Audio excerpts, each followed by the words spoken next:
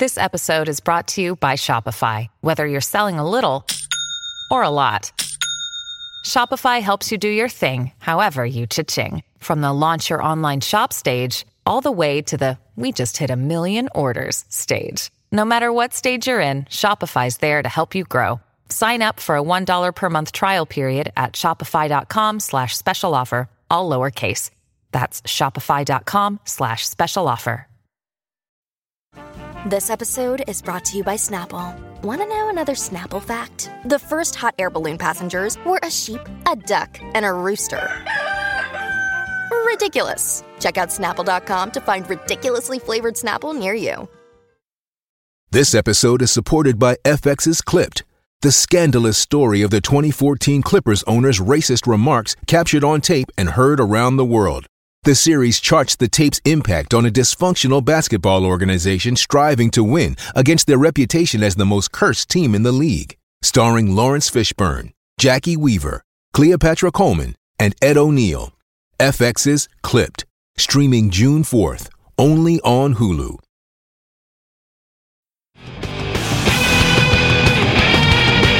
This is the Decibel Geek Podcast with Chris Czynszak and Aaron Camaro. All right, here we go. We're back bringing you all the news, the things you need to know, the latest and greatest happenings in the world of hard rock and heavy metal music. This is Decibel Geek Podcast presents Geekwire. Yeah, that's right. We're going to have a good time today, just like we always do. We're going to go through some of the latest happenings in the world of music, the things that we love, the rock and the metal. You guys know me. I'm Aaron Camaro. You also know this man. It's Chris Czynszak. How you doing, brother? I'm good. How are you? I'm doing all right, man. I'm ready because my job is crazy, and I have no idea what's going on in the world around me. I am unaware of anything. I need to be caught up. And I'm guessing our listeners do too. So I'm hoping that you got some good news stories for us today. Well, I've got something that's breaking just now as we're recording this. So this isn't even on the list. All right. So Eddie Trunk has posted, well, first of all, Eddie's actually flying here to Nashville today to interview Dolly Parton about her rock album. That's not the big story I'm wanting to talk about, though. Okay. I guess cool. He had Steve Whiteman from Kix on his show, and he had a lot of interesting things about the band. So Rock and Roll Experience, who was listening to Eddie's show today, did kind of a summary, and I wanted to go over it because there's some interesting stuff here. Okay. Kix, who have recently broken up, retired as it was. Well, not broken up, but they're set to play their last show this year. Okay.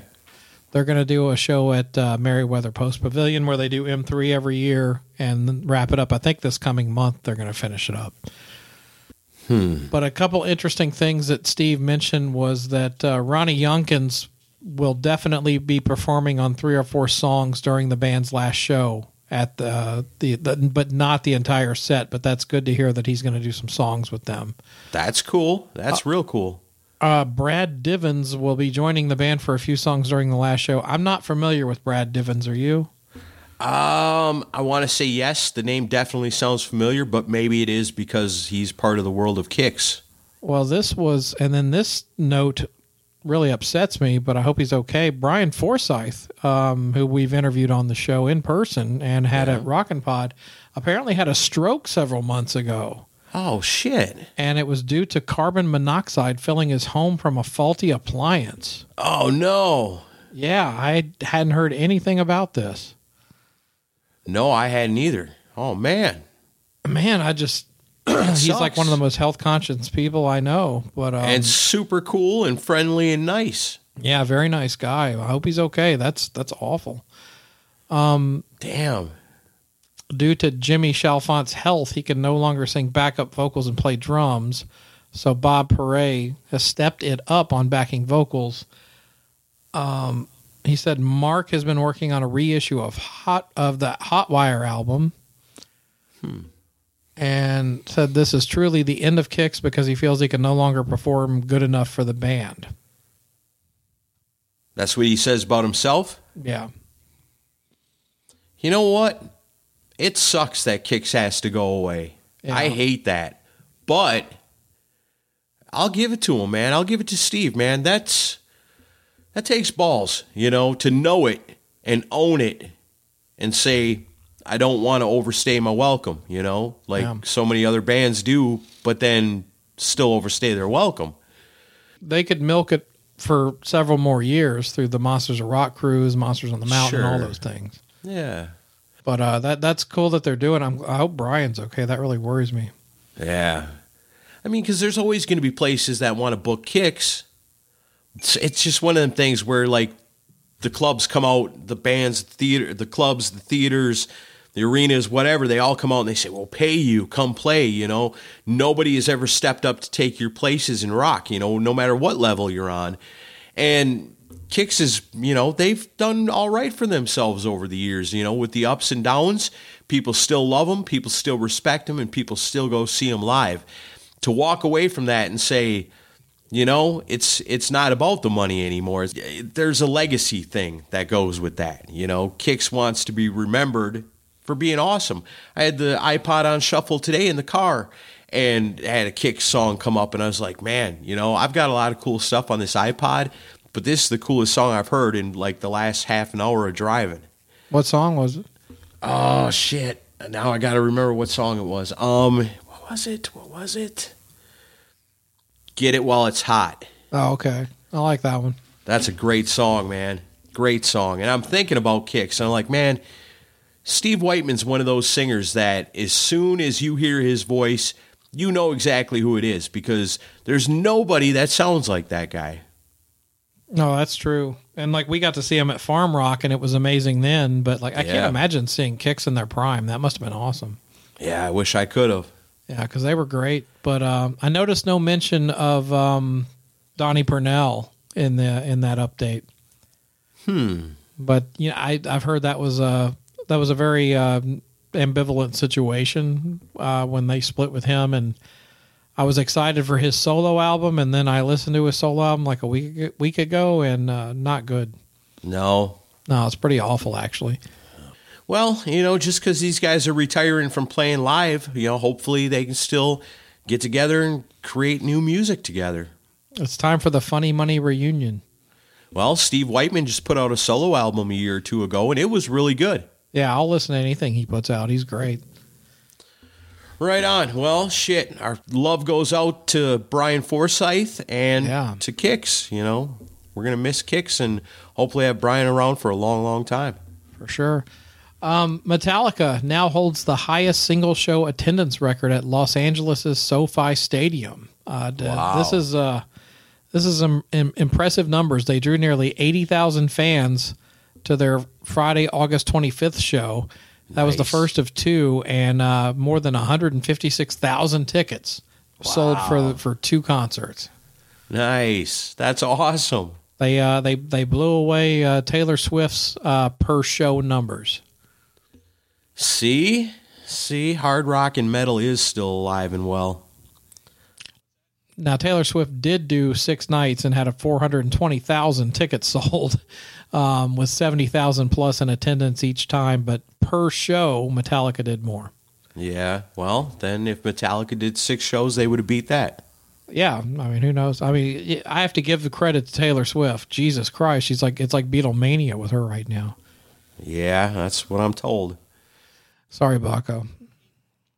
What happens when Metallica gets to the point where Kix has found themselves? It's a good question, because we're down to just a few arena-level metal and hard rock bands. Those of you that are mainstream music listeners that don't give new bands a shot, you made your bed, you lie in it. We need to do a Fresh Blood, and soon. Yeah, I think so too. Sebastian Bach back in the news, and let's do this in 2 different ways. So I'm going to read you the quote that he had live, and there's really nothing wrong with the quote that he had, but when you put it into context, you'll think about it differently. You ready? Okay. Yep. Yeah. So prior to launching into 18 in Life, he went on a rant in front of the crowd at a show. Where was this show? At Side Out Sports Tavern in Island Lake, Illinois. said, I think these American Idol shows fucking suck because America picked this fucking idol, not some bullshit TV show. I'm not just putting one person down. I'm putting them all fucking down. Carrie Underwood's pretty good. So who else is from that?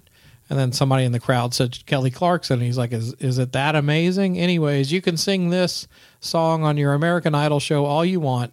This song was picked by America, by you people. Thank you so much for 35 years of rock and roll. This song is for you. It's called 18 in Life. Now, that's perfectly acceptable thing to say. Yeah, I guess so. However, Skid Row's current vocalist, Eric Grönwall, was discovered on one of these types of shows. Oh, shit.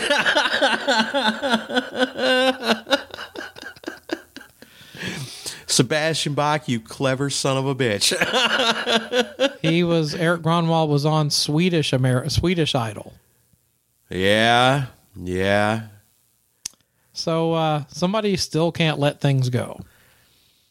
That is kind of funny, though.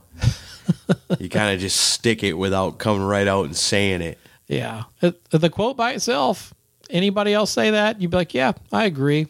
But coming from the guy that was replaced by a guy who won Swedish's version of that show, yeah, there's obviously some hate going on there. Yeah, all these American Idol shows suck, especially the ones from Sweden. Well, he didn't go that far. But this is Sebastian Bach we're talking about here. Was this all unintentional? It was just him having a stream of conscious thought about American Idol type shows, and then later on somebody goes, oh, that must have been a dig at the new Skid Row singer. And then Sebastian Bach goes, yeah, that's what I meant. I'm clever. Right. Well, if you saw the sequin pants he was wearing in the video clip, you wouldn't think he was clever. No. and he weighs too much to be wearing those pants. I'll just say that. Not that I'm one to talk. Yeah. Smash Box got a little husky over the years, but we all get older. Yeah. In Super Bowl related news, the Super Bowl is going to be held February 11th, 2024 at Allegiant Stadium in Paradise, Nevada, otherwise known as Las Vegas. And the governor of Nevada, Joe Lombardo, said that he wants only one band to play the halftime show, and that band is AC/DC. Hell yes.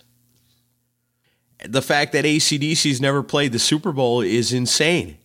They're the band that probably has clips from their songs played at more stadiums and in between plays and going into commercials, coming out of commercials.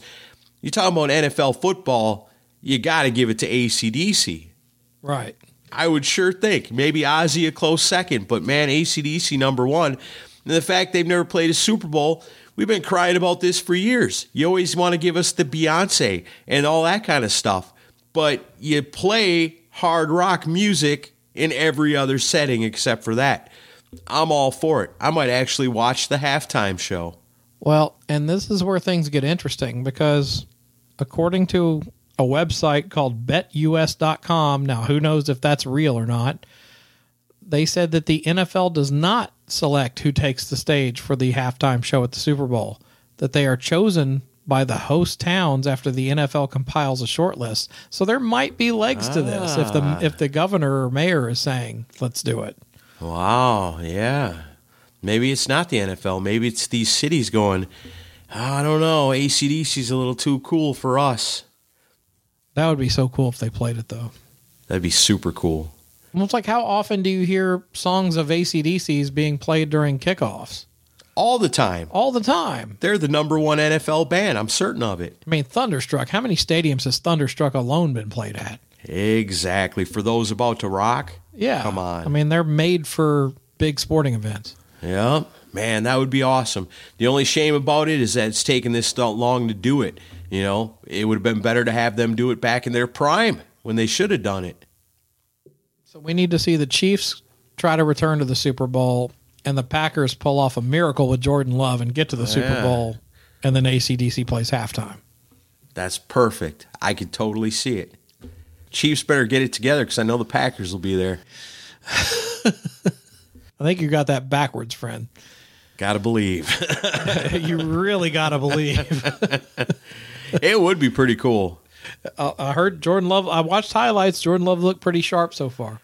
Yeah, no, he's good. I mean, it's this ain't a football show, but I mean, Aaron Rodgers sat behind Brett Favre all them years, picked up all the do's and don'ts.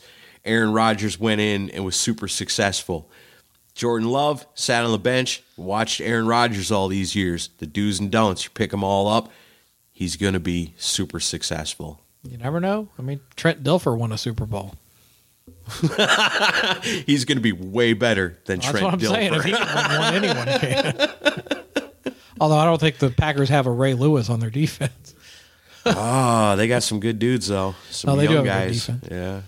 All right, well, enough football talk. That's your sports segment of Geekwire. Let's wrap that up. Yeah, we'll let the Cobras and Fire guys do slobber knockers.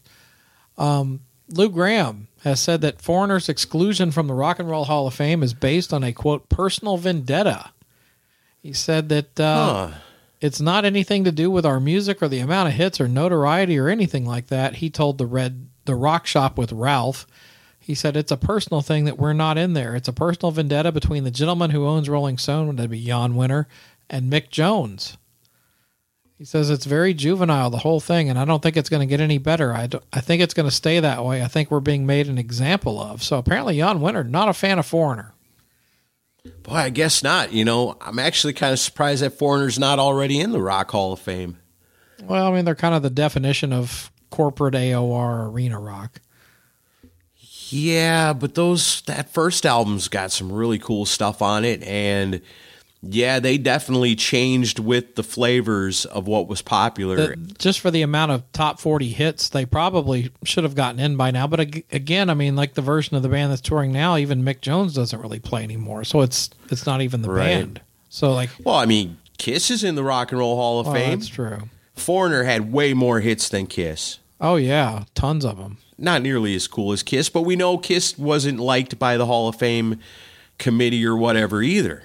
I wonder what the vendetta is, though. Like, it's like, what is causing this? Mick Jones trick Paul Schaefer into drinking some pee? Paul Schaefer? Isn't that what kept Kiss out for all them years? Like Ace Frehley pissed in Paul Schaefer's beer or something? Oh, I forgot about that. You never know. That was a rumor. I don't know if that's true or not. Kind of funny, though, that two members of Letterman's band played on the solo album in 78. Maybe that's why Paul Schaefer hired Anton Fig, was to keep him away from Ace Frehley. And Will Lee, who played bass in Letterman's band, plays bass on Ace's record. Oh, you guys are playing with Ace Frehley. How'd you like a better gig than that? I'll hire you right now just to take you away from that son of a bitch. Pissed in my beer. Made me drink it. Laughed and laughed and laughed. Thought it was so funny. I'll make sure they never get into the Hall of Fame.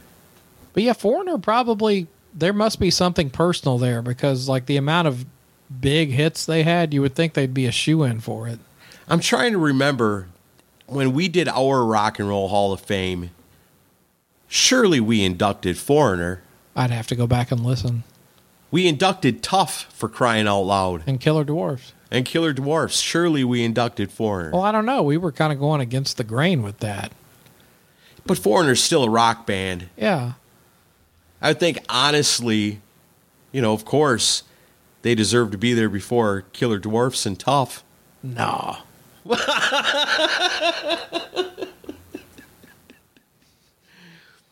Welcome to the Stevie Rochelle dimension. All right. Yeah, we really are living in a simulation when we're picking those bands over Foreigner. Yeah, I don't know. That is weird. I would think Foreigner would be in there based on their popularity and the fact that they are a rock and roll band. Yeah, they for should be in it. In the I Wish I Had Known Sooner department, Suicidal Tendencies has announced several 2023 U.S. shows to celebrate the 40th anniversary of their debut album. Had you heard about this? Yeah, I definitely did, man. This is one of those moments that happens to me quite often where, like, one of my favorite bands will announce that they're going on tour in the U.S. I go, oh, yeah, please, please, please, please open. Please, please, please scroll. Please, please scroll again. Fuck, oh, nowhere near here. But they are playing near here. Are they playing near here? The list I saw didn't put them anywhere around Tennessee. Well, apparently 2 days from when we're recording this, which is August 29th, they're playing September 1st at the Muddy Roots Festival in Putnam County. That's right. I did forget about that because my wife and I were actually talking about that, but because Geekwire is going to be there.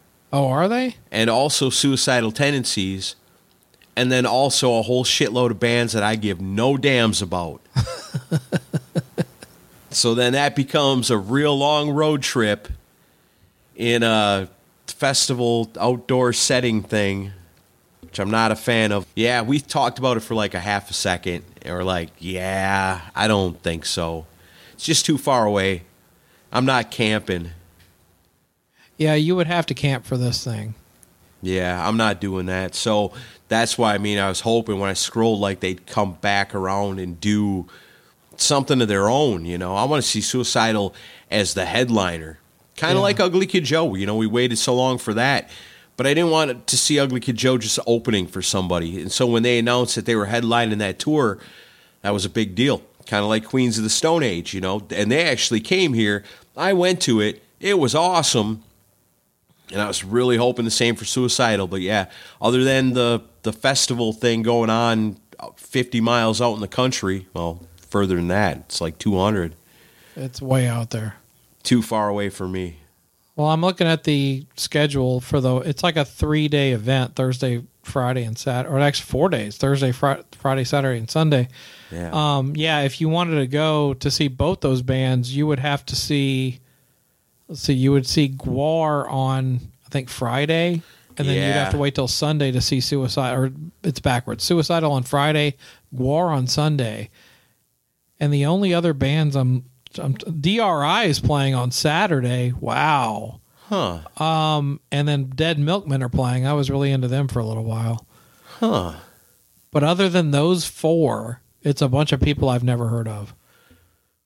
Yeah, and that was the thing that really killed it for us. Like, we really considered it for a moment, but then it's like they announced what day Geekwire was playing, but they hadn't announced which day Suicidal was playing. And we said, if they're both playing on the same day, we might make that trip. Yeah. And then it didn't end up like that. It's like, well, forget it. Yeah. There's a band called Belushi Speedball. That's got to be cool, right? Yeah. At least have a kick-ass logo. There's some funny band names on here. But it's weird. Usually it's a bunch of hipster bands that play this thing. Yeah. Okay. But yeah, Suicidal. But if you're interested, they're playing Blue Ridge Rock Festival in Virginia. They're going to play in Canada, several shows in Canada, Maryland, Massachusetts, New York, California, and several shows in Australia. So you have a shot at seeing them. I wish I did. Yeah. But yeah, I didn't even know about it till this week. They did terrible advertising. Yeah, we actually, when we, I guess about a month ago now, we went to that punk rock flea market thing. Yeah. There was somebody handing out flyers for that, and that's when I first became aware of it. Yeah, there's some good vinyl vendors at that. Oh, yeah. Just real quick, this is probably more of a self-indulgent thing because I know you're not much of a Volbeat fan, but Volbeat is going to go work on their new record in 2024. They have no touring plan for next year. The big question for me is, how is this going to sound? Because Rob Caggiano is no longer the lead guitar player and producer and songwriter. So I'm interested to see what direction they take. Boy, when you lose the main guitarist and the guy that writes the songs.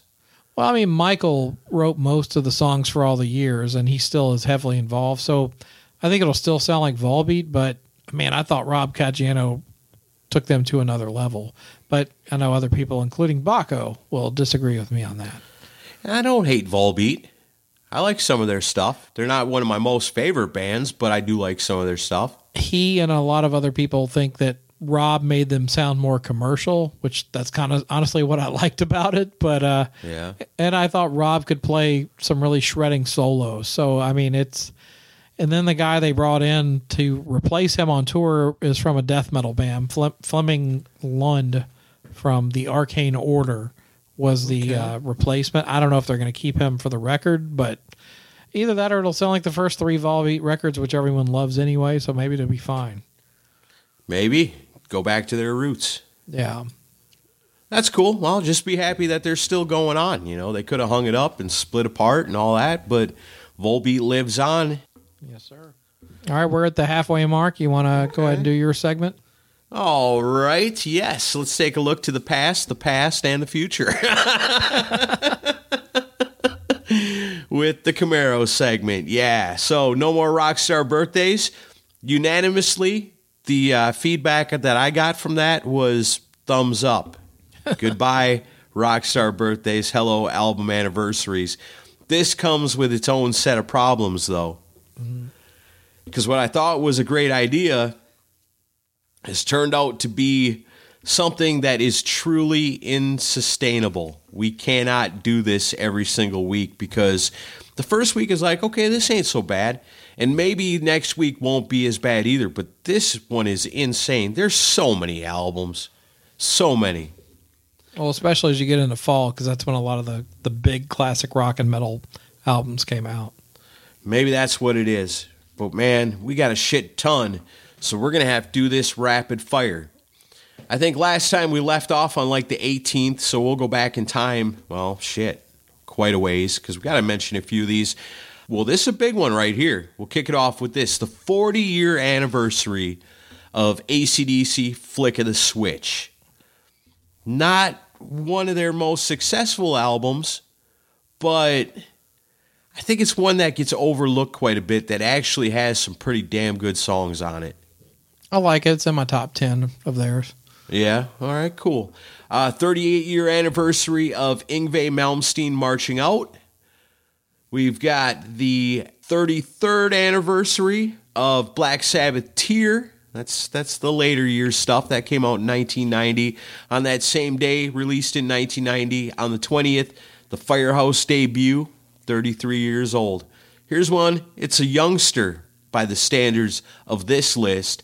It's LA Guns' Walking the Dead, celebrating a 21-year anniversary. In a time, 2002, not a lot of people were really clamoring for that new LA Guns album, but man, what they released was one of the best things they'd ever done. Right on. Here's a classic and a big anniversary, 45 years on. Celebrated this back on the 21st. The Who Are You? Is that Keith Moon's last record, right? Yep, that was the one. No more Who after that. Well, I mean, they kept on, but they were never the same. But yeah, that one's 45 years old. 36-year anniversary back in 1987 on the 21st to Metallica, the 598 Garage Days revisited. This is right in my age wheelhouse right here. Like, I remember when that came out on cassette, I remember feeling real good that it was only $6. Yeah. It's like, I gotta get it because I can afford it. That was a brilliant thing they did. They really took the youth that didn't have a whole lot of cash and made them feel included. And then they were kind of like rebels at that same time, too, because you looked at them as like, yeah, they're fighting the system to give us something, you know, at an affordable price because they really care for us. That did a lot for Metallica, I think. Yeah, I do, too. All right, let's see. Back in, here's a good one. 33 years ago on the 21st. These these 4 albums were all released on the very same day. You ready for this? Mm-hmm. Alice in Chains' Facelift, Anthrax' Persistence of Time, Rat Detonator, and those guys from Stryper, they're bad boys now. They're back with Against the Law. Wow, what a day. Yeah, all 4 of those albums released on the same day. I like all those records. I do too, yeah. I mean, shit, you gotta love Facelift. That was, I mean, they talk about grunge and how it changed everything, but to me, Alice in Chains was no different than Anthrax, Rat, or Stryper. You know, it was all rock to me. And even though I wasn't really into Stryper back then, and at the time didn't really give too much of a care about that album, now in retrospect, I look back and I go, man, that was actually pretty cool. And I wish I'd actually gave that a chance when I was younger. Yeah. But I know I bought Detonator because they had Way Cool Jr. on it. And I saw that video and was like, heck yeah, Rat's still killing it. Not as big a fan of that song as when I was younger. Probably not as much of a fan of that album as I was when I was younger. But I think Alice in Chains' Facelift is kind of timeless. I loved it then, and I love it to this day. That's one of my Desert Island discs. Yeah, for sure. So, 33rd anniversary to all 4 of those albums. It's wild to think they all came out on the same day. What else we got on here? On the 26th year, well, this would be the 26th year anniversary. Back in 1997, Oasis, Be Here Now. I know we got some people that really like Oasis, some people not so much. I do. I like them a lot. I think they're okay. They got some songs that are pretty cool. Most of it kind of annoys me and gets on my nerves. But they do have a handful of cool ones. I'll give them that. One of my all-time favorites, and an album that kicked off a lifelong fanhood for me, the debut of Enough's Enough 34 years ago on the 22nd, back in 1989. Released on that very same day, LA Guns' Cocked and Loaded, 89. Both those albums celebrating 34-year anniversaries. God, we're getting old. I know it. Here's an album that when I was in the middle of my radio career were a pretty damn big deal. The 23rd anniversary of the 2000 album LD50 by Mudvayne. I love that record. It was pretty cool. You know, I was kind of resistant to a lot of that stuff at the time, but I'd play it because that's what I was getting paid to do. But when Mudvayne came on, I actually kind of liked that. That was more metal to me. It wasn't overkill with the sound effects and all the things that were getting dropped into metal songs back then. Those guys were a little more straight up. And, you know, they wore makeup. Maybe that spoke to me. Well, they had a cool look, and they were so technically gifted that made them kind of stand out from the pack. They called it math metal, but it was entertaining. I was playing in bands at that time, and I was trying to ape that sound as much as I could. Yeah, they were super popular at that time, no doubt about it. Here's one. It's a big one too. 40-year anniversary, basically, of the band Rat, because in 1983 on the 23rd, the EP came out, the very first release from Rat. Best thing they ever did. 40 years ago, man, long time. But yeah, that's awesome. I love those tracks. I've always got that on my CD list, hoping to find like a reissue of that somewhere along the line, but I don't ever see it anywhere. I've heard those tracks on YouTube. Well, there must be some kind of weird ownership issue with that, because like it was Atlantic or whoever their record label was reissued all their records, but that was left off. Like this year.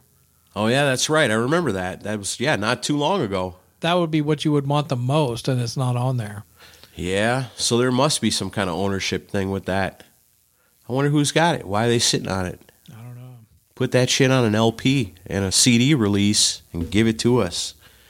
All right, 35 years ago, in 1988, Jane's Addiction, Nothing Shocking comes out. It's a great record. It's always weird to me to think back, like, I always put Jane's Addiction in with the bands of the 90s. Yeah. But they were around in the late 80s too. I mean, they're putting out albums on the very same day as the very same year as a lot of other bands that we like. I mean, you're talking about 1988 right there. Mm-hmm. Jane's Addiction kind of rides that line between 80s rock and 90s stuff. Well, it's because they didn't hit big till Been Caught Stealing took off on MTV. And that was the 90s. Yeah, that's true. And then I guess everybody went back and bought their old shit. Yeah. Let's see. 29-year anniversary to Tesla's Bust a Nut, released back in 1984. Rolling Stones' Tattoo You, celebrating a 42-year anniversary. Here's one. I'm curious if you remember this. I put it on the list, not because it's an all-time classic, but because I remember it. It's kind of obscure. Jimmy's Chicken Shack. Yeah. Bring Your Own Stereo, released 24 years ago in 1999 on the 24th. You know Jimmy's Chicken Shack? I do. Is that the one that has the song High? That's the very same band. Yep, the one and only. Yeah, I saw the video on either VH1 or MTV at the time and bought the cassette tape because I had a cassette deck in my car. And used to do lots of cocaine and listen to Jimmy's Chicken Shack back in the day. Nice. I got to see Jimmy's Chicken Shack live one time. Did you? Opening up for Jackal. How were they? They're all right. They're okay. Yeah. They only really had that one big song, and then just kind of, that might be one of those bands that have been putting out albums all these years, and I have no idea. But I like that song, High, but I remember the rest of the album not being so great. Me too. Yeah. I bought it for that one song, and the rest of the album's like, it's not bad. Yeah, see, that's where we talk about like bands that an album you didn't expect is huge, but that's because the album before it was great and hyped up the next one.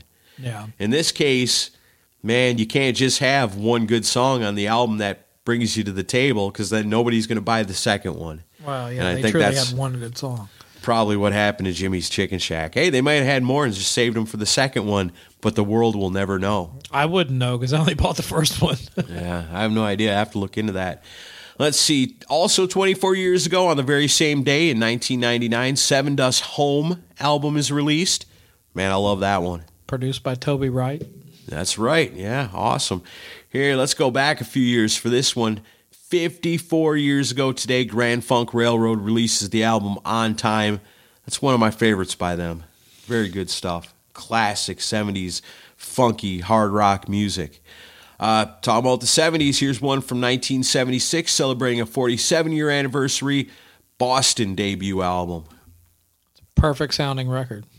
Oh, yeah, and chocked full of hits. Like, I think, there's 2 songs on there on the whole album that isn't on regular rotation on classic rock stations all over the world. And even they are great.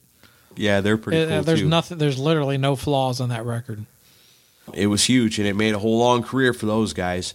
Here's one celebrating its 41st anniversary. I know this is one you're a fan of. Alice Cooper, Zipper Catches Skin, released in 1982. Lots of cocaine, but it's a great record. Yeah. Here's one of our favorites. Everybody knows it's celebrating a 31-year anniversary back in 1992, produced by Michael Wagner. Warrant, Dog Eat Dog. Classic. 25-year anniversary in 1998 to Rammstein, Sehnsucht, I think. I need to try to really get into this band. Eric Luzier keeps harping on me about how great they are, but I can't get past the language barrier part. And I was thinking about that because I don't think, and I can't think of any, in America, in rock, a foreign band singing a foreign language have such a big accepted hit here. No, they're the biggest of that type of thing.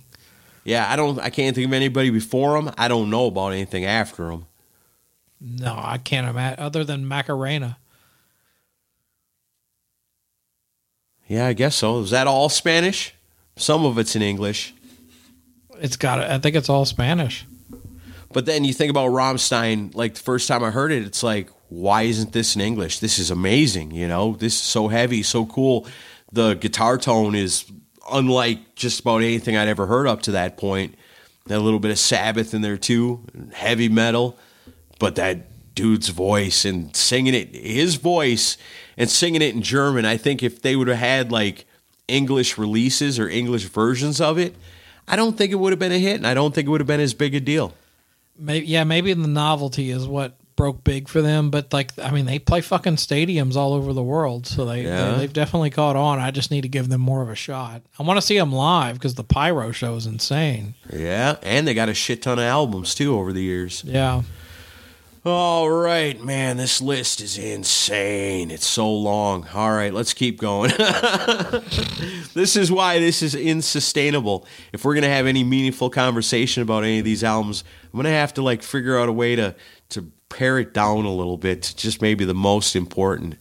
Well, you're the one that wanted to bring up Jimmy's Chicken Shack, not me. With rare exceptions, of course, for bands like Jimmy's Chicken Shack. If we don't remember, who will? Who will? Even Jimmy's forgotten about Jimmy's Chicken Shack. Maybe so. Here is another one that was a big deal back when I was in radio, the debut of Godsmack. It's turning 25 years old this year, around the 25th. Released on that very same day. This makes perfect sense. Rob Zombie, Hellbilly Deluxe. Both celebrating their 25-year anniversaries, or they did, on the 25th. Let's see. Here's a big one. 32-year anniversary to Pearl Jam 10. Love it. Yeah, one of the most iconic albums in all rock history. Whether you love them or hate them, you can't deny it. That was a pretty damn good album.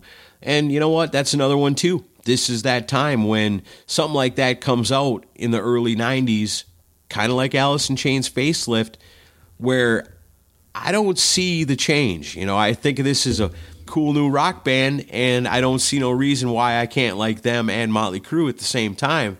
Only later to realize that, oh, there's a division being built here. Yeah.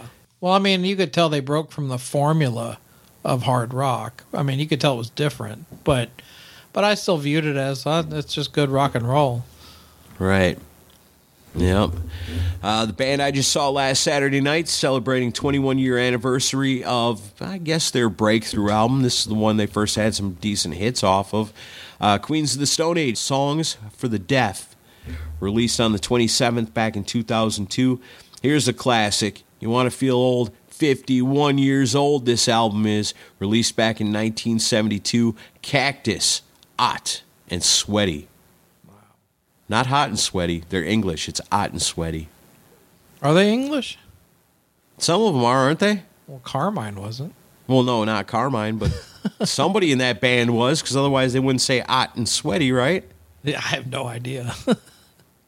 I know they were influenced by all that stuff. Yeah. The British invasion. Maybe that's what it was. That sounds like a humble pie title or something. But it definitely does. Something Steve Marriott would have come up with. Maybe it was just the influence. But, man, that Cactus, I mean, you talk about this stuff came out back in 1972, but there's some great bands back then. I think Cactus is kind of underappreciated because I had the chance to pick up some of those early Cactus CDs, or, albums on CD these days. And there's some really good stuff on there, man. You should give it a try. One of Eddie Van Halen's biggest influences. I believe that. Yeah. Because the guitars on it are all badass. All right, how's this one? See, if I whittled this down, this would be one that I would have to include, right? 34-year anniversary. This album was released back on the 28th in 1989. Man, one of the most important albums of my childhood. Motley Crue, Dr. Feelgood. Was it 90? 89. Oh, 89, yeah. Yeah. I was like, I know it was in the 80s. Yeah, 89. But yeah, like, next to Guns N' Roses, the biggest rock band in the world at the time. Totally. There was no escaping it. Everybody loved Motley Crue. The boys liked Motley Crue. The girls loved Motley Crue. Yep. Some of the teachers might have even liked Motley Crue in 1989. They were so big and so popular. We had a school assembly. I don't think it was a talent show, but I don't think it was like a pep rally. But there was a group of kids that were, I guess they were going to be future politicians or something. And they did this a cappella version of Change off of that album. He had to bring that song up. And it was awful. I hate that song. Even the weird kids liked Motley Crue. Everyone loved them then. They were everywhere. For sure. Here's Now My Love. I know, in Germany, this has got to be considered Halloween's top album. Keeper of the Seven Keys, Part 2, 35-year anniversary, released back in 1988. That's the one, right? That's the one everybody talks about with Halloween? Pretty much. All right. Although I remember watching Headbangers Ball, maybe it was a year or two before that, and you'd see the video, and MTV would do the band name, the song title, the album title, and it was Halloween performing Halloween from the album Halloween. Yeah. I like that. That's like Black Sabbath. Yeah. By Black Sabbath on Black Sabbath. Exactly. That's cool. All right. At this point, I lost my spirit and stopped keeping track of the anniversary, what year it was. Maybe do it in 5-year increments. Yeah, maybe do something like that. It's got to be It's got to be 20, 25, 30. Right. Yeah, that's going to have to be the way. That would pare it down a little bit. All right, well, for this time, we still got the debut album from Danzig, released on the 30th back in 1988. On that very same day, these bands were competing for your sales, both debuting new albums, Danzig and Vixen. There's a co-headlining tour I'd like to see. Yeah, that would have been a good Beat the Geek question right there. Which of these two bands debuted their debut albums on the very same day? You'd never guess Danzig and Vixen. That just shows you what times we were living in at those times. Yep. Back in 1972, we got the debut album from Styx. In 73, on the 31st, Rolling Stones' Goat's Head Soup. 87 on the 31st, Aerosmith Permanent Vacation, kind of their big comeback. Days of the New, back in 1999, their debut. Here's a classic. Back in 1991, on the 31st, Megadeth, Risk. Ugh. Every Megadeth fan's favorite, right? Well, there's been some really awful stuff come out of Nashville, but that might top the list because that was recorded here. Was it? Yeah, Dan Huff from Giant was the producer. Huh. It's not a good record. Yeah, it's a weird album, man. I think they definitely got the wrong producer for it. Yeah, they recorded it Sound Shop over on Demumbrian. It's not even there anymore. Dave Mustaine went down there with a torch and lit it up after that and said, never again. I heard about the album being made and went down there and tried to meet the guys. Yeah? I waited there for an hour and a half. And then finally somebody from the studio walked down and he was like, they're not coming out anytime soon. You might as well leave. And I took off. Oh, man. I'll stay as long as it takes. I wanted to meet Mustaine. Oh, that would have been cool. Yeah. Oh, shit. What else? Annihilator, Alice in Hell. That's probably the one they're most known for. Back in 1989, celebrating an anniversary on the 5th. You know, it's kind of weird, too, is that sometimes, especially when you go way back, there's albums that they have no idea what the release date was. They know the year, but they don't know the date. Yeah. So here's a handful of those since we're rounding out the end of August. These are albums you want to maybe check out because it's a cool anniversary. The 56th anniversary of the debut album from Vanilla Fudge. Here's one I don't never need an excuse to listen to. The 52-year anniversary of Black Sabbath, Master of Reality. One of my all-time favorites. Here's another one I love. BTO. Yeah, the Bachman-Turner Overdrive, Not Fragile. Celebrating a 49-year anniversary. That was one my dad had when I was a kid. I listened to the hell out of that. I was listening to that a couple days ago. Oh, nice. Yeah, that's a good one. That title track is so crunchy, so cool. It's an awesome riff. That's one of my all-time favorite riffs. Like, you can't not pump your fist a little bit when you hear that. Let's see. Back in 1980, that makes it the 43-year anniversary of MSG by the Michael Schenker Group. Whitford St. Holmes' debut album back in 1981. George Thorogood, Bad to the Bone, 41 years ago. See, this is too much. 1982, sometime that same month. That's weird to think about it like that. Tigers of Pantang released The Cage at about the same time as George Thorogood was releasing Bad to the Bone. It's wild. Aerosmith, Rockin' a Hard Place came out in 82, sometime in August. Hanoi Rocks, how could anybody keep track of when that came out? Two Steps from the Move in 84. Black and Blue, Nasty Nasty. Is that one produced by Gene? Yeah, it's a third full-length studio album, I think. The title track, I think, is what they ripped off for Domino from Revenge. Yeah, and don't they do a cover of a Kiss song on there, or something that would later become a Kiss song? I'd have to look. I'm not sure. I think it was Nasty Nasty, but I can't think of it. And we'll round it off with this. We'll do it on a down note.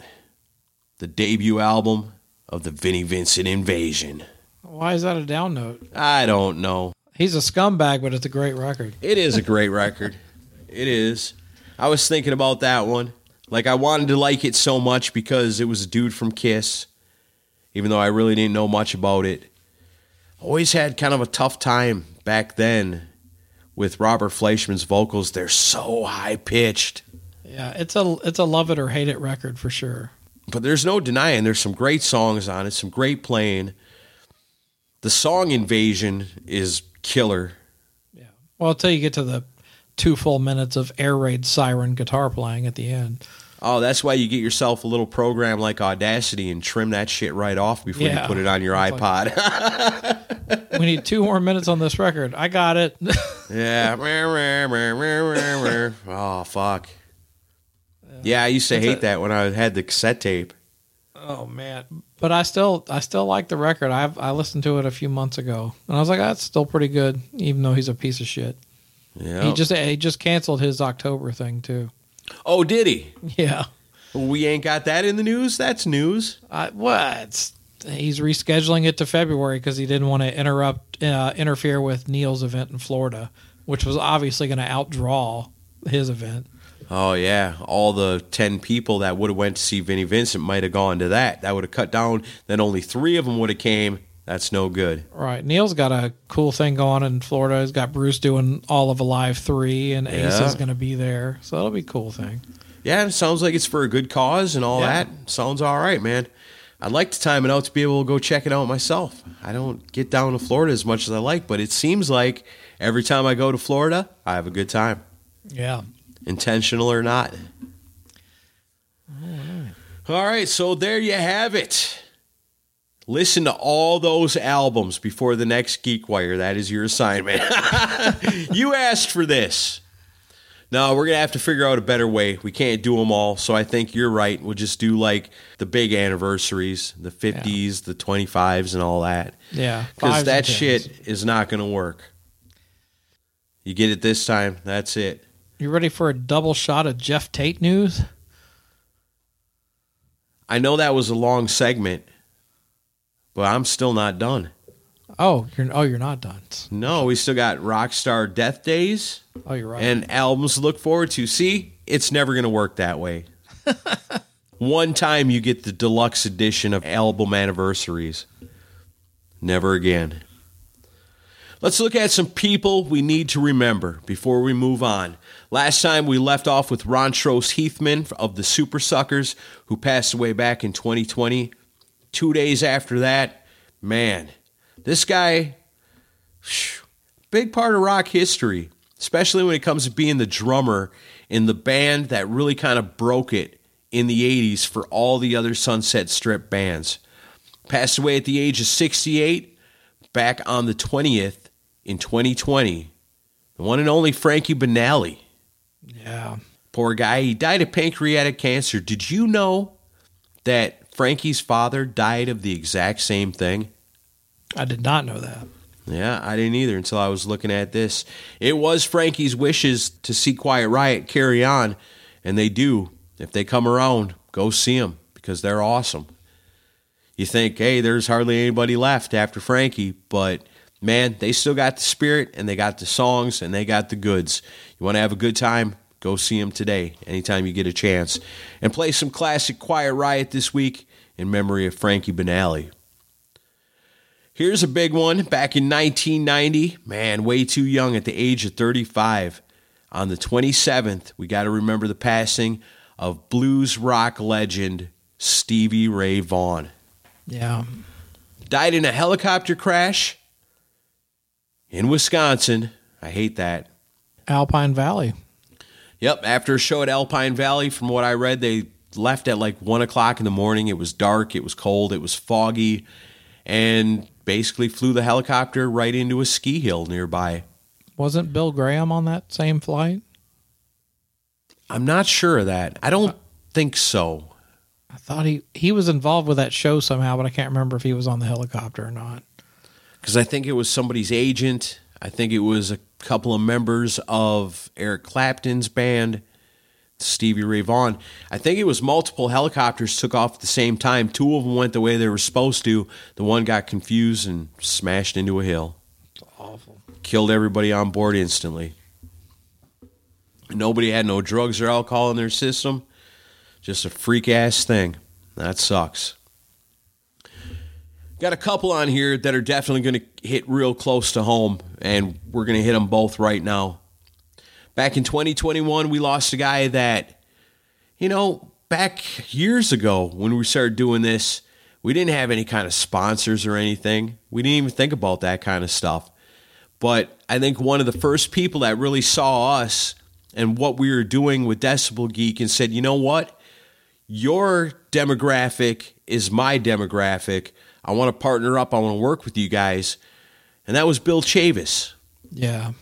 Bill Chavis had his record label, and he said, Decibel Geek, you guys, you're my kind of guys. What you're doing really mirrors what I got going on. And for a while there, Bill Chavis he sponsored the show. He was a Rockin' Pod sponsor, too, and helped sponsor the first year. And then 2021 was supposed to come with his wife and have like an exhibitor table. And I'll never forget it, like the day before, like Friday, he calls me and he goes, we can't make it. And I'm like, what's happening? They got like 4 or 5 hours into their drive and they were getting sick. Yeah. And they got COVID tests and he tested positive. And he was like, I'm really sick. We're going to have to turn around and go home. And I was like, oh God, I hope you guys are okay. And then he passed like 3 weeks later. He wound up on a ventilator. And then his wife got even sicker. And then like 2 weeks after that, she passed away. It was awful. Yeah. Yeah. When I heard genuine fear in his voice when he called, I was really upset about it. Oh, I believe it. Yeah, he was trying to get to Rockin' Pod, and they never made it. Yeah, I would have phone calls with him, and we would talk about the music industry and, his label and all the crazy shit that he had been through. Like, he worked with Bullet Boys and a lot of people. But, yeah, I mean, wow. I hadn't thought about him in a while. It's hard to believe we're on the anniversary of that. But, yeah, you're right. Yeah, and if you go way, way back in the archives, you're going to find episodes that were sponsored by High Vol Music, and that was Bill Chavis's record label, and he was the first one that really kind of believed in us in that way and saw that there was some value, that it wasn't just a couple of dudes having fun, making friends with people all over the world through rock and roll, but there was actually some true value to what we were doing. And I'll never forget him for that because, you know what? We didn't even think there was any kind of value like that to what we were doing, but he did, and he sponsored the show as long as he could, and I'll always be grateful for it. Yeah, we're a really great guy. All right, well, if you're not bummed out now, then we remember on the 5th, our brother, the third Decibel Geek. If you tuned in with us on Friday night live stream with Ralph and Ian, it was a big old love fest for this man who anybody who's listened to this show for any amount of time, they know him, they love him, the one and only Rockin' Ron Runyon. Yeah. You got to remember him on the 5th. Such a good friend of ours. Like I said on Friday night live stream, like he insisted that upon us, like, so you should do some live stream stuff. We're like, yeah, we always talk about doing it. We're like, no, you should do it. And like, yeah, we always are. Like, hey, there's a pandemic going on, and I can't film any shows. I need to do something. So you're creating a Friday night live stream. You got me, misters? Because it's happening. And we said, okay, all right, Ron. We talked about Friday night, how Ron was when Vinnie Vincent finally emerged from the shadows. Rockin' Ron was the very first one to get footage of him, and I'll never forget that experience of being with Ron in the hotel when that happened. Almost getting thrown out at least 3 times before it. Shit, if I say anything about Rockin' Ron, man, that guy was persistent. He was. If he wanted to do something, nobody was going to tell him he couldn't do it. And that included showing up to his last Rockin' Pod, because he was in rough shape. He was in the wheelchair at that point already. He was not doing real good. And, I hate to rehash the stuff we talked about on Friday, but I know not everybody maybe caught that. But it was kind of to the point where we were like, Ron, are you sure this is a good idea? Maybe you should take the time to try to get better, maybe not take so much on and make this big trip from Colorado to Nashville for this. And he was like, oh no, I'm coming, and he planned way ahead of time for it. And he was telling his doctors, like, you need to plan my chemotherapies and things around my plans to go to Rockin' Pod. And because he was so persistent and so insistent, they had no choice but to, follow his wishes. And in the end, as it turned out, we're so glad that we didn't talk him out of coming, because it would be the last time we get to spend time with Rockin' Ron in person. But, I mean, such great memories, such a great friend. Go back in the archives. Go back on YouTube on Decibel Geek TV, which is basically the creation of Rock and Ron. I mean, it was there before Rock and Ron, but it didn't do anything. When Rock and Ron took it, he brought it to life. Shit, you know? And touched all our lives. And was just basically one of our very best friends in the entire world. He's one of the people that, through this show, kind of became stars of podcasting without even having a podcast, you know? Yeah. Like, people think of Decibel Geek, they think of Rock and Ron Runyon. They think of, like, Mighty K and the Mooger Fooger and people that, you know, have such great, strong personalities that have come into our sphere and gained fans of their own through it. And everybody was a fan of Rock and Ron Runyon. Oh, for sure. And that's where I'm going to cut it off this time for Rockstar Death Days. Those guys are all rock stars in my book. That's plenty right there.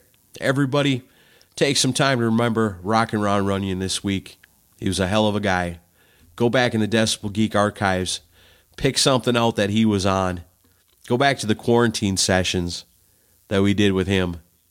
One of the greatest episodes of podcasting ever. Yeah, a lot of people don't know. I appeared on an episode of Punk'd. It just happened to be that one. That's my favorite episode of Punk'd. It's everyone that listens to this show's favorite episode. Hell yeah. Oh. All right. So there you have it. Those are our people we want to remember this week and never forget. Let's look at some albums coming our way. We had Spirit Adrift. They were a former Fresh Blood band here on Decibel Geek. But man, they're doing all kinds of cool stuff all over the place. They had their new album, Ghost at the Gallows, came out on the 18th. I think we might have talked about it last time. If you don't know about Spirit Adrift, but you love metal, go check out their video for Hanged Man's Revenge. It's just them rocking out. But that's all they need to do. It's a killer song. The rest of the album is kick-ass.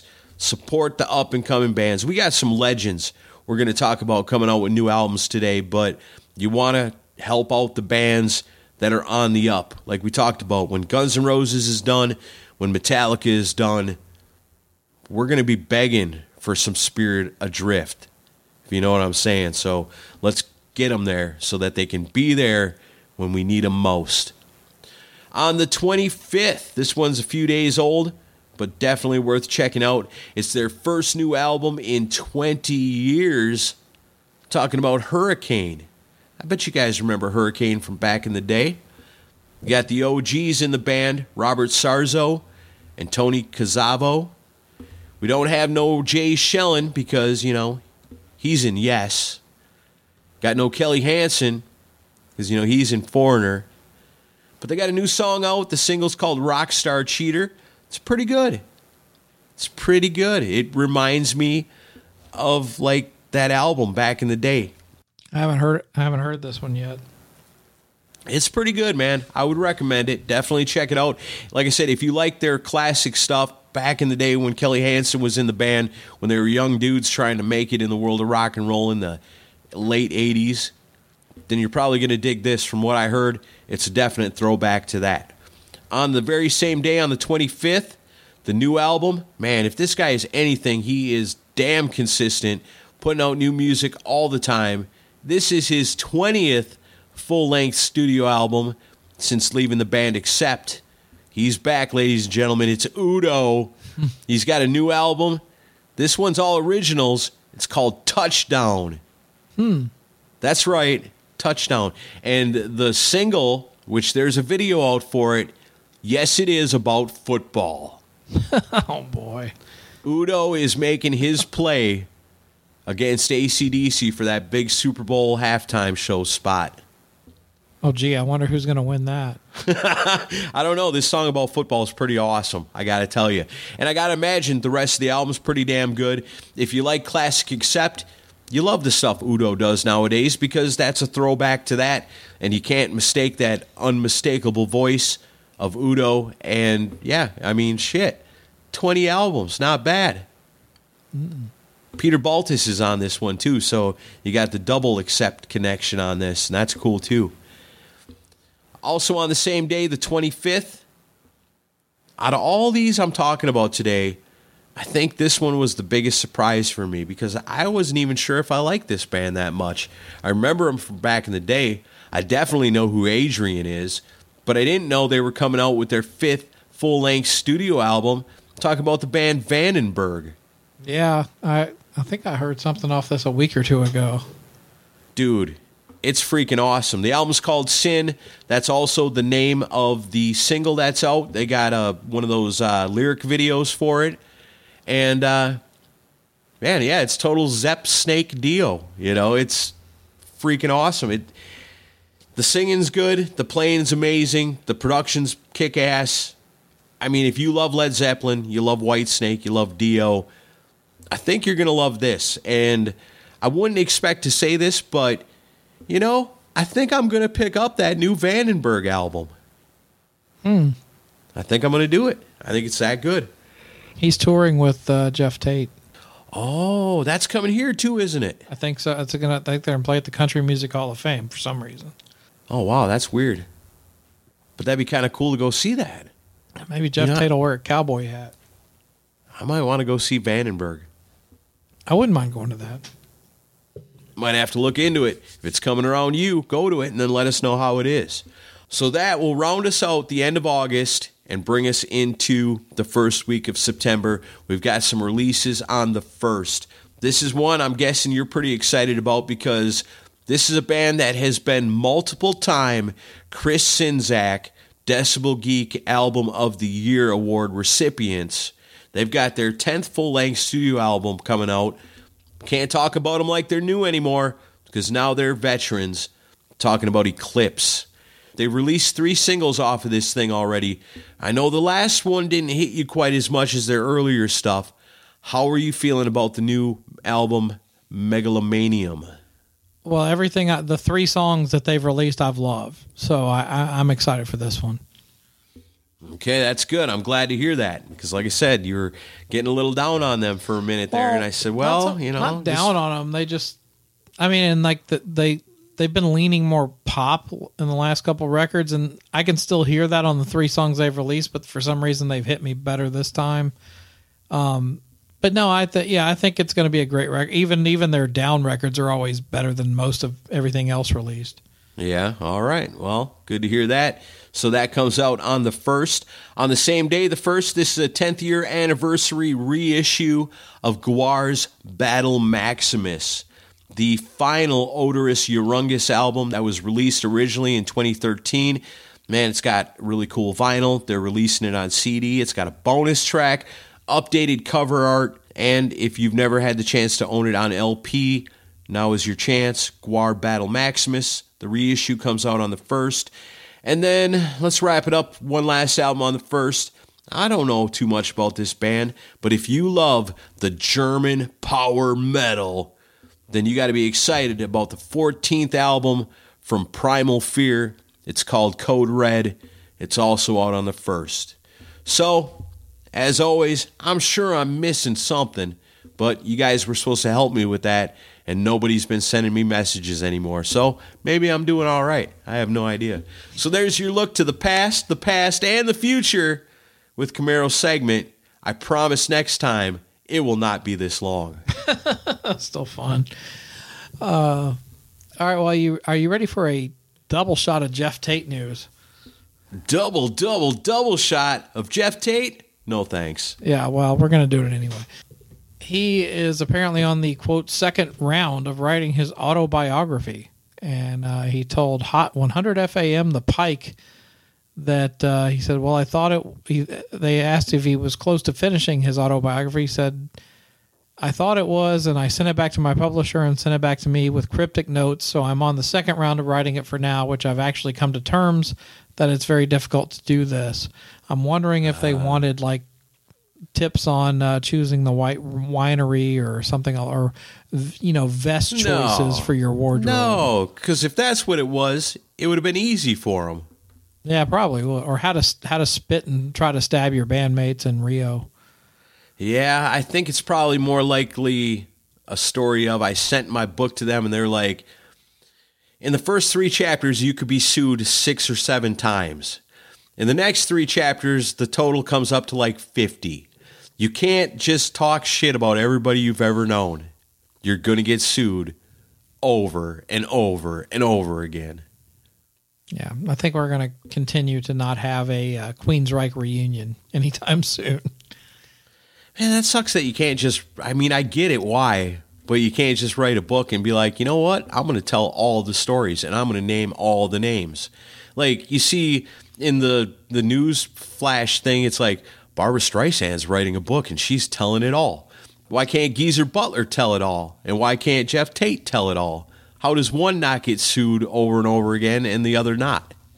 Do you think he talks about the years before Queensryche where he was calling himself Jeff Waterfall? Jeff Waterfall. Was that a Beat the Geek question at one time? I don't know if it was a Beat the Geek thing. I learned it from Adam Baum's autobiography because he was friends with him in Seattle. And he was like, Jeff would show up and try to pick up on all the high school girls, and he called himself Jeff Waterfall. That's got to be the worst made-up name ever. It's pretty bad. That's way worse than Joey Ramone's first name in rock. What was his? Joey Starship? Oh, no, yeah. Well, his real name was Jeff Hyman, but his name was Jeff Starship in the band Sniper. Oh, yeah, Jeff Starship. I learned that on the last Beat the Geek. Yeah. Hope everybody enjoyed that. That was a lot of fun. We had hell of a challenge. It was. But we came out pretty good. And I guess now we're tasked with trying to come up with a tournament, right? That's what they tell us. Yeah, that's what they tell us. Would you guys be interested in that? Facing off against each other in a tournament? I don't know. It's a lot of questions to come up with. Yeah. We'd have to whittle it down to only 16 people. I got to imagine more than 16 would want to get in on that trivia tournament. Yeah, probably. Maybe then at the end, like the winner of the tournament has to face you. I'm like the final boss on a video. Yeah, I love it. Top boss, Chris Czynszak. All right. I'm the Mike Tyson.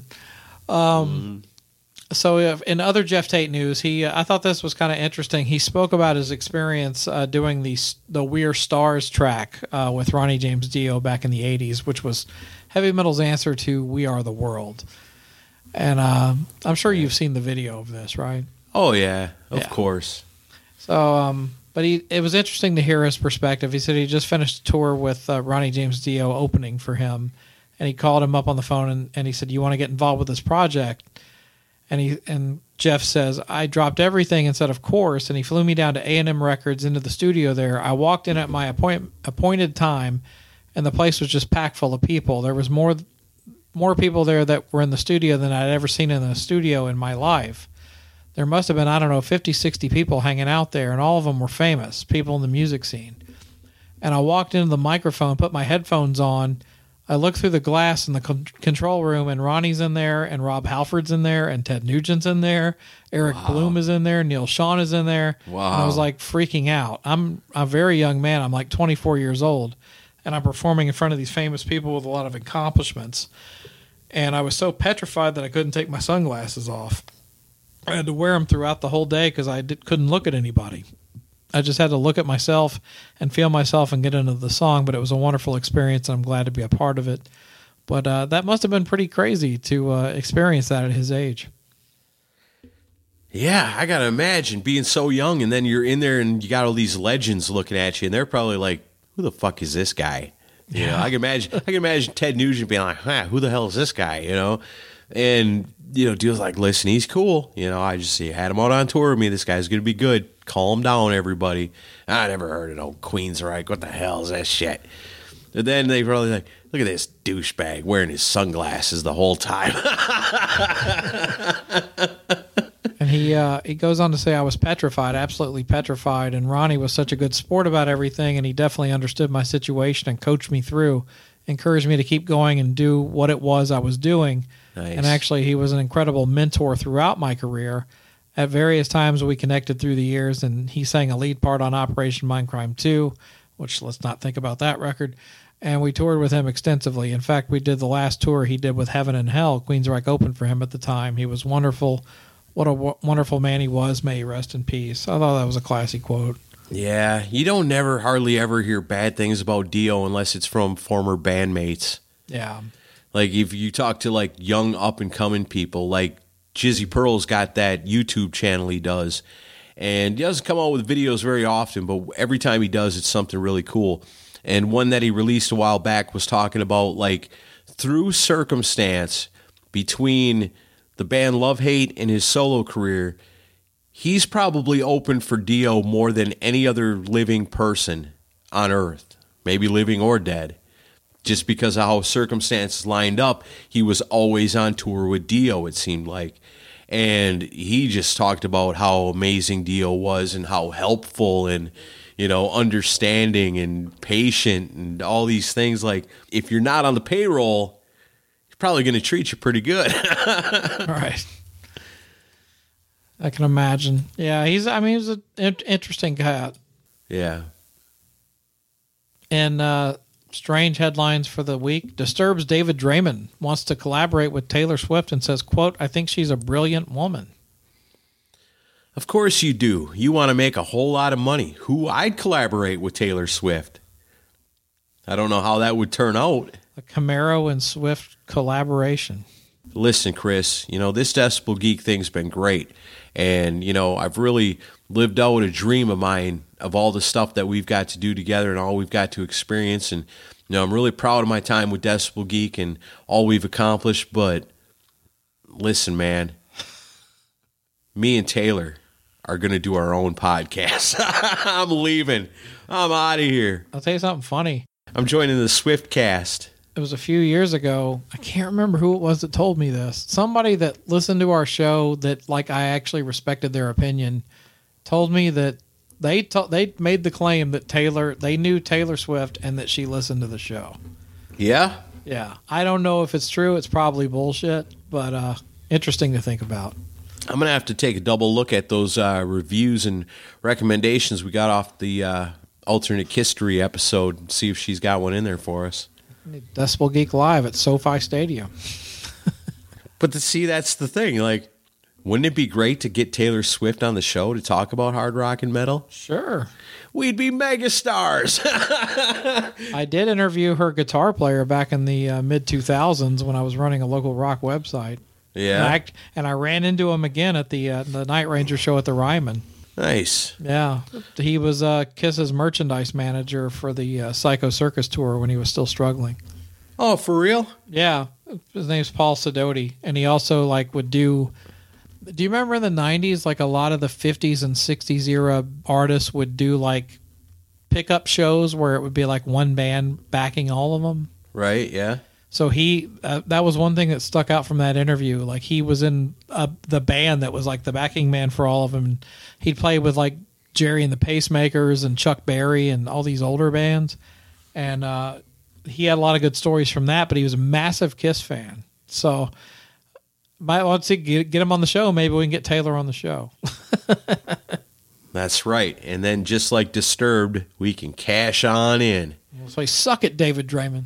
Yeah, we're coming for you, Dolly Parton, Paul McCartney, Robert Plant. God. Our listeners would hate that shit. Yeah, me too. Just a couple stories left here. I know we're running a little long on this one, but Access TV interviewed Judas Priest frontman Rob Halford, and this is definitely the laziest question in rock journalism, but they asked him what albums he would take to a desert island. You want to hear them? It might be lazy, but it's always interesting to hear. He would pick Black Sabbath's self-titled debut. Yeah.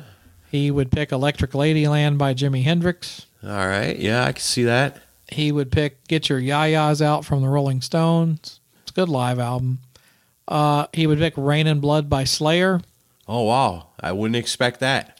And he would pick a Tool album, but he didn't specify what the album was.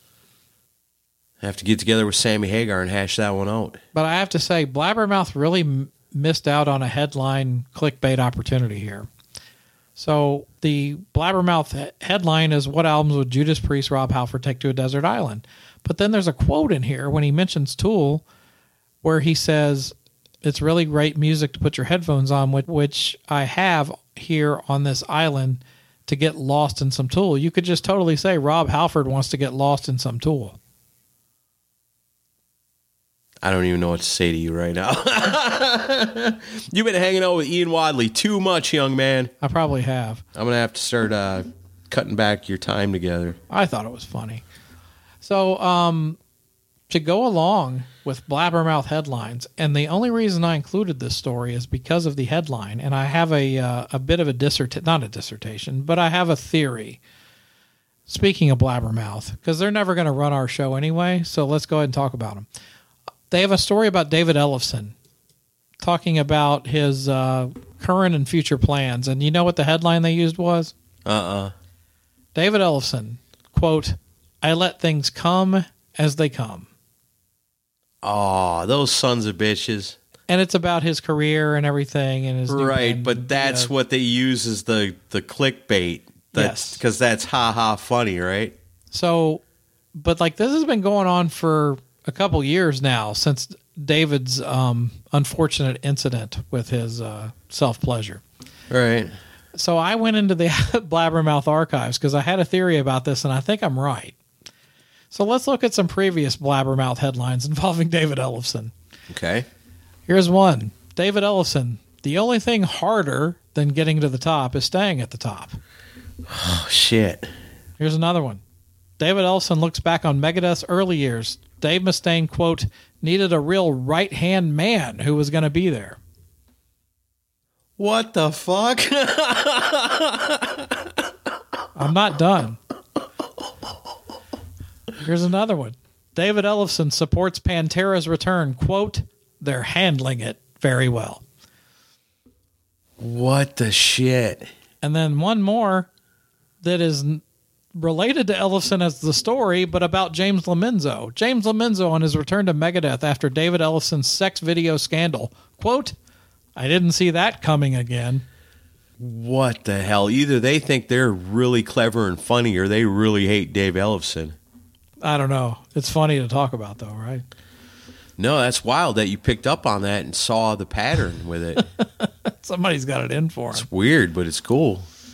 Oh, let's not be hard on David Ellefson. Come on. Ha, ha, ha. You have been hanging out with Ian Wadley too much. Yeah, probably have. But yeah, I just wanted to bring that up. That's weird, man. That's some like conspiracy theory thing that is actually true. Alternate David Ellefson history. Like they have there's a conspiracy that Blabbermouth is doing this to David Ellefson, but then you look back at it and it's really real. Maybe Dave Mustaine runs Blabbermouth. I mean, shit, that whole webpage is just Corey Taylor quote, Dave Mustaine quote. I was going to say, Dave Mustaine would have to be a big Corey Taylor fan. Corey Taylor said this, Dave Mustaine says that. Corey Taylor says this, Dave Mustaine says that. That's your whole Blabbermouth breakdown. Basically, yeah. Maybe whoever is in charge, the chief editor of blabbermouth.net, maybe he's just a huge old school Dave Mustaine fan and hates Dave Ellefson because Dave tells him to, or because Dave does. What a jerk off. Kind of lame. All right, one more story from the files of Blabbermouth. Faster Pussycat's Tammy Down was on a recent episode of the Talk Louder podcast hosted by our friends Dave Glessner and Jason McMaster.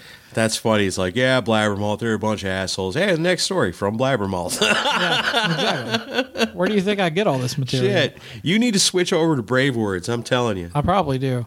It's the same thing, but you can feel better about it when it's over. But Tammy Down mentioned that he is working on his autobiography. Do you think there's a market for a Tammy Down autobiography?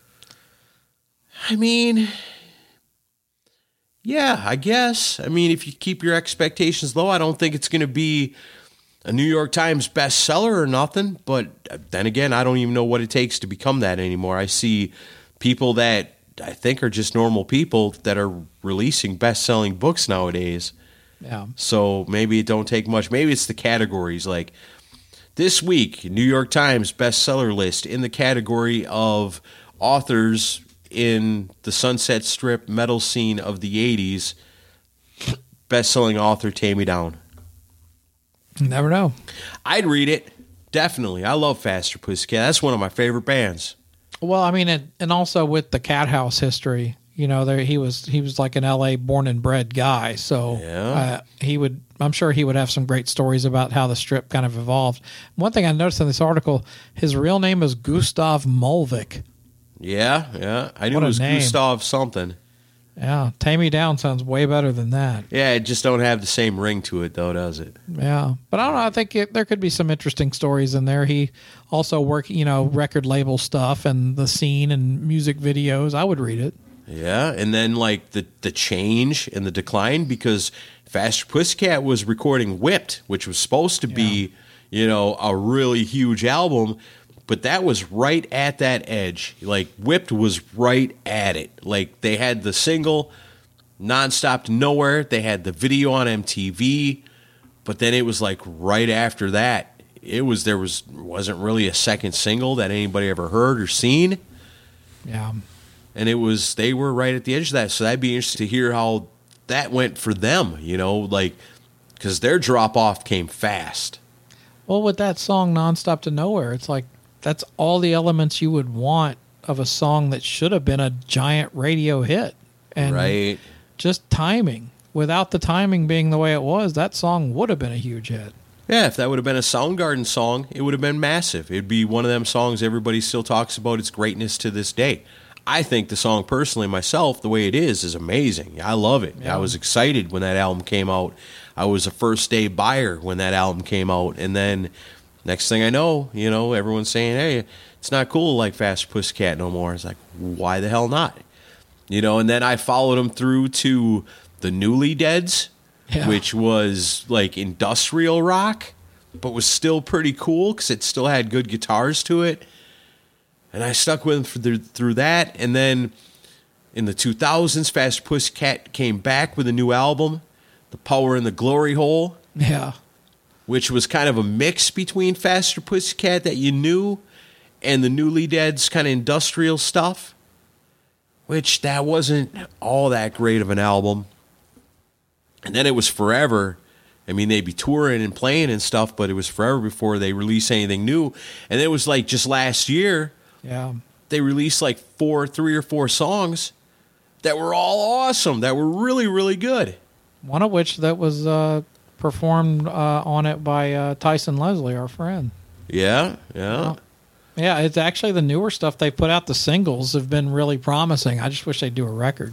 Right, and that's kind of what I was hoping. It's like, well, maybe this is one of them deals like Eclipse where they release a single, and then release a full album with those songs on it plus a bunch of other ones. So if you like them, and we kept you teasing along, now here's the rest. Right. I would buy that first day today, just like I did back in the day for Whipped and Wake Me When It's Over and the debut album. I fucking love Faster Pussycat. I think their newer stuff sounds better than the newer LA Gun stuff, personally.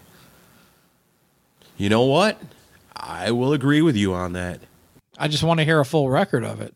Yeah, I would like some more of it. Yeah.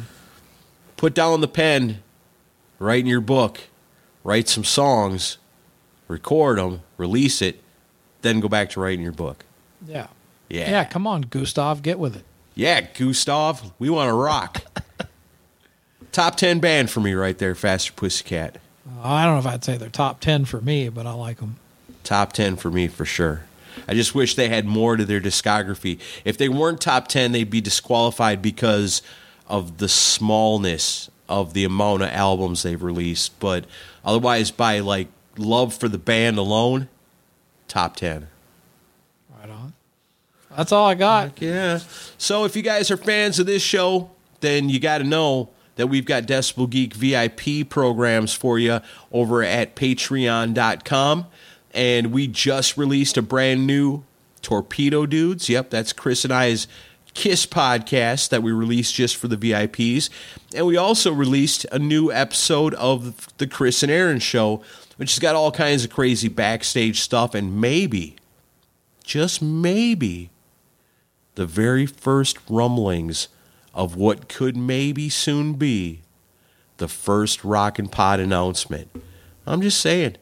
If you're a Decibel Geek VIP, you get all the inside stuff. Or it could have completely changed since that time. Just saying. Oh, you didn't give nothing away. You just said that you'd be having, we got something. We'll see. Become a Decibel Geek VIP. Get extra content. There's all kinds of stuff in the archives. Patreon.com is where it's at. Look up Decibel Geek. Pick your level of commitment and get all the extra goodies. If you love the Decibel Geek podcast, then you got to love Pantheon podcast. They are our lords and masters here at the Decibel Geek podcast. We hear and obey. They say, you guys are awesome. Keep doing what you're doing. Okay, Pantheon, we will do just that. And that makes them happy. It would make us happy if you would check them out and see what they've got going on. They've amassed the greatest roster of music podcasts. And it's not just rock and metal like us. It's all kinds of stuff. So maybe you don't just like rock and metal. That's weird, but it's okay. You're going to find other podcasts that you like. Make it easy on yourself. Why go through all the work of listening to a bunch of crappy podcasts and going, I just wasted an hour of my life because I thought maybe I would like this. Cut all that bullshit out. Go straight to Pantheon. They've got it served up to you on a silver platter. All the best music podcasts in the entire world, they've got them. Download the app and go on through and sample them all. You're going to find all kinds of stuff you love. And as for us, well, we're the Decibel Geek podcast. We got a lot of cool stuff coming your way. Definitely a fresh blood coming real soon because it's our responsibility to keep rock and metal alive, and we're going to do it. We still owe you a Led Zeppelin Part 2. That's going to be coming up pretty soon. And you know what? We're crazy. Who knows what else we might come up with. So stick with us. This has been Geekwire. I'm Aaron Camaro. That's Chris Sinzak. And we'll see you next time. See ya.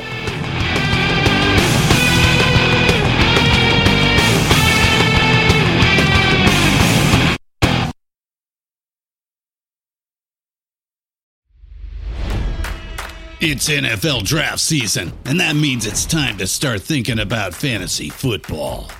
FantasyPoints.com features industry-leading experts and prognosticators using proprietary hand-charted data to help you score more fantasy points. FantasyPoints.com is the place to go for whatever kind of fantasy football you play. Whether you play fantasy football, daily fantasy sports, or do a little bit of everything, Fantasy Points has the meticulously researched content to guide you to victory.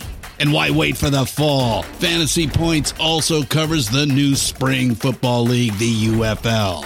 Join the guru, John Hansen, Scott Barrett, Joe Dolan, and other massive names in the fantasy football universe with an exclusive offer. Use code Pantheon for 15% off any Fantasy Points package, including the all-in package, with access to every article, tool, and data nugget that Fantasy Points has to offer. That's FantasyPoints.com and code Pantheon for 15% off at Fantasy Points. FantasyPoints.com, code Pantheon. Score more fantasy points.